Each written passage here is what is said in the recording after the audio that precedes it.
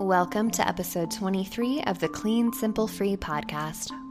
I hope this month has been treating you well. For me, it's been both wonderfully productive and very busy. With guest interviews booked through June and new advertising opportunities, it's been equally hectic and fun.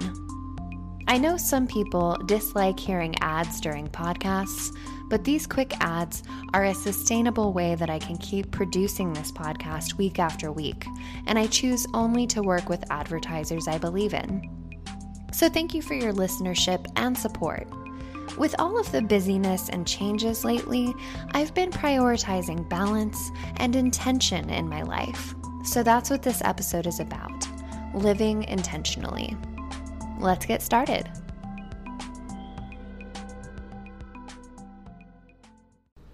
As minimalists or conscious consumers, we may often find ourselves saying no. No, I'm not going to keep this thing.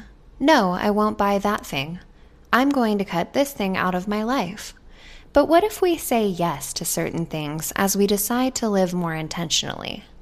Today, we're going to explore that topic further, living with intention and being purposeful about what we own and what we want out of our days. So what does living intentionally actually mean? The definition of intention is, quote, done on purpose, deliberate, similar words, calculated, conscious, or intended, end quote. So taking that definition into account, we can say that if we live with intention, we are living deliberately and with purpose. To me, living intentionally means being decisive about what I want to do with the hours in my day and the overarching goal of what I want to get out of life. Speaking candidly, on very anxious days, sometimes all I want to do is sleep in, play video games, and sort of tune out for the day.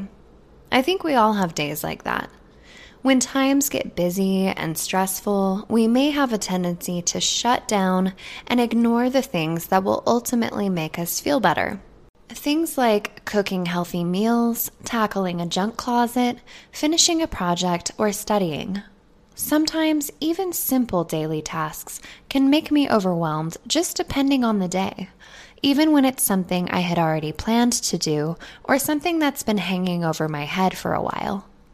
But after we accomplish some or even just one of these more important tasks, we can then reward ourselves with relaxation and feel like we've earned it rather than feeling like we're shirking our responsibilities.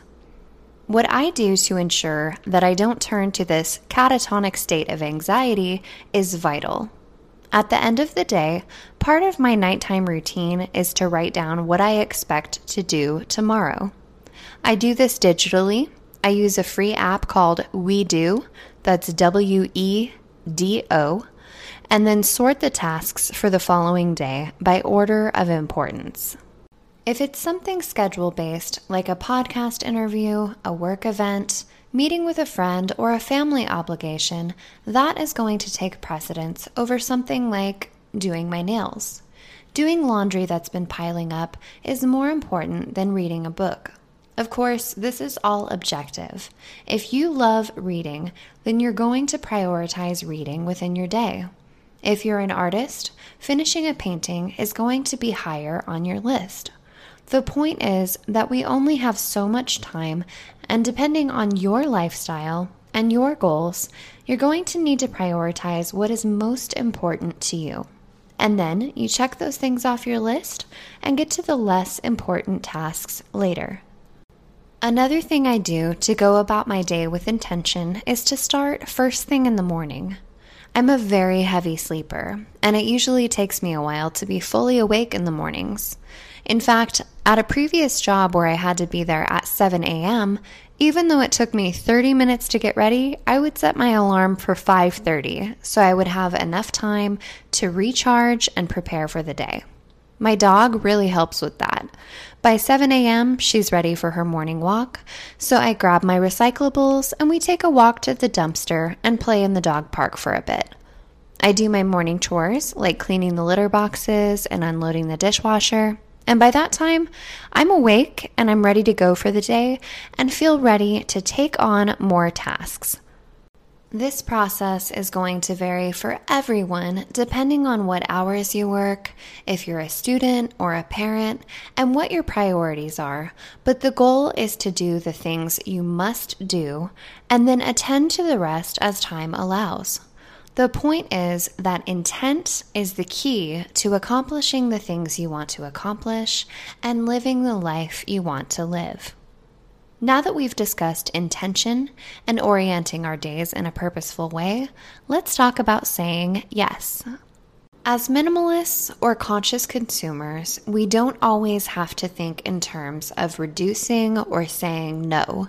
It is important to recognize habitual spending and an excess of clutter, but you don't have to think of being minimal as a negative thing simply due to the fact that we're eliminating things. Oftentimes, we're only eliminating the things that drag us down. Let me elaborate. Whether it's a stuffed closet that's weighing on your mind or the desire to take a trip, whatever has been hovering in your headspace is something you should tackle as soon as you're able to do so. Sometimes, the things we get attached to are not just objects, but the fear and anxiety of doing things. There was a tweet a friend texted me that said something to the effect of, "I spent 11 minutes to do the thing that's been stressing me out for 3 months," and I laughed so hard because that is completely and utterly in my nature. It's not unusual for us to get so attached to the fear of something that it weighs us down and occupies our minds, and then once we accomplish it, we find out that it wasn't such a big deal after all. Something like a trip does take more planning financially and schedule-wise, but if there's a small task you've been meaning to accomplish, like sewing a replacement button on your favorite shirt or adding a drop of glue to a damaged item, then knock out those tasks as soon as you're able and get it out of the way for good. Because those things that only take 5 to 10 minutes to accomplish, but that occupies our thoughts, is something that should just be completed and prioritized as something to complete. Otherwise, just donate or get rid of the item altogether. These things really tie into my tagline of "Your mind will feel free." Freeing your mind by getting tasks accomplished and letting things go that you no longer need is of essential importance in order to make yourself think more clearly. Doing something like, if you're thinking about going to the gym and you're like, "Ugh, I just need to go to the gym, I want to do it, I don't know why I don't go," crossing that off your list and actually going to the gym, even if you just go for 10 minutes at a time, is just as important as saying, "These shoes are really worn, I don't need them anymore, and I should let them go." Freeing up your space of objects and freeing up your mind of finally tackling something that you've wanted to do for a long time are of equal importance. More on this topic in just a moment, but first, a quick word from our sponsors. And welcome back once again to the episode. When we say no or yes to items, we're choosing to get rid of them or embrace them. The idea for this episode came to me when I was talking with a friend who mentioned a candle I had given her as a gift a year or so ago. She said she hadn't wanted to burn it because it was so pretty, and it was funny to me because I had purchased a similar candle for myself at the same time that I bought hers, and I hadn't burned it yet either. I have an abundance of candles because I love enjoying the lighting and the ambiance that they bring, but I purposely didn't burn this candle because it was beautiful and I wanted to keep it. So my friend and I both were keeping our candles purely as decoration. She went on to say that she decided to light this candle to celebrate a big accomplishment at work.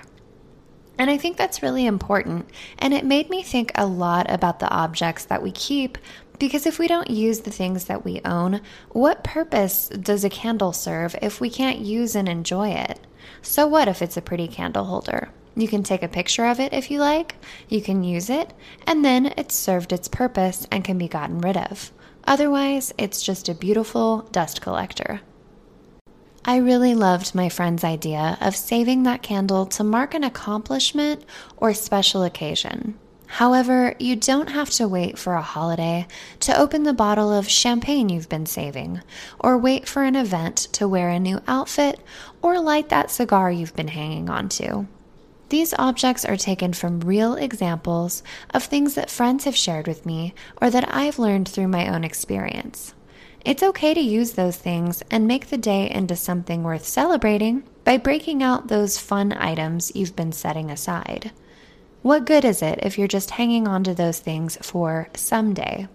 Someday may never arrive, and then those items just become clutter. With my fiance's permission, I'm going to use him in this next example. One year for his birthday, I ordered him a brew your own beer kit. It had everything he needed to brew his own 12-pack of IPA beer. He was super excited about it and was really looking forward to using it.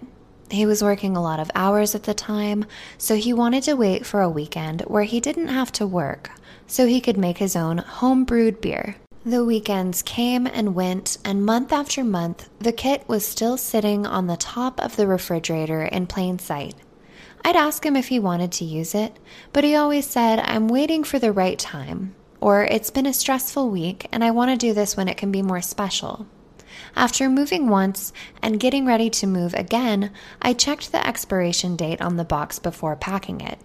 I realized it had expired nearly 2 years ago, so the right time never came, and I feel that marking the end of a stressful week with a fun project would have been a good time for it. But if we don't make the time to enjoy the things we want to do and say yes to certain things, then we may lose out on our chance entirely.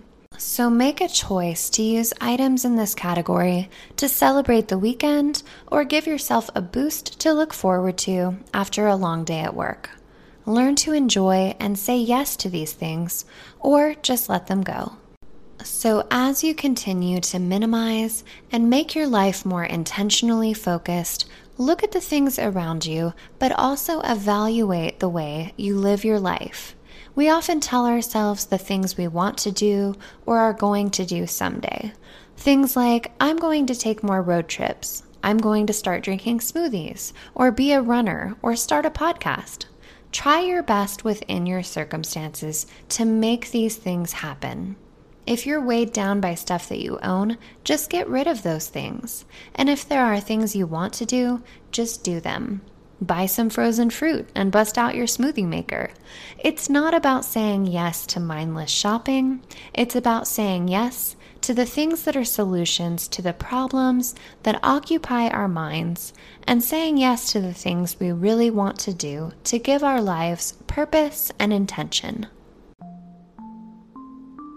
It's worth noting that minimalism is just as much about living with less as it is about choosing the things you want to live with and what you want to do with your time. We only get one life, and in the busyness of daily obligations, it can be hard to keep our goals in sight. So whether it's busting out that pack of incense or bottle of wine you've been saving, use it or let it go. Live with intention, and your future self will thank you. That's going to conclude this week's episode. Thanks so much for listening. You can always send me a voice message of what you think about the show by clicking on the link in the show notes, or email me at clean.simple.free@gmail.com, or reach out and follow on Instagram at clean.simple.free. And of course, ratings and reviews are always more than appreciated. See you again next week, and remember, clean spaces make for a more simple way of life, and when your life is simplified, your mind will feel free.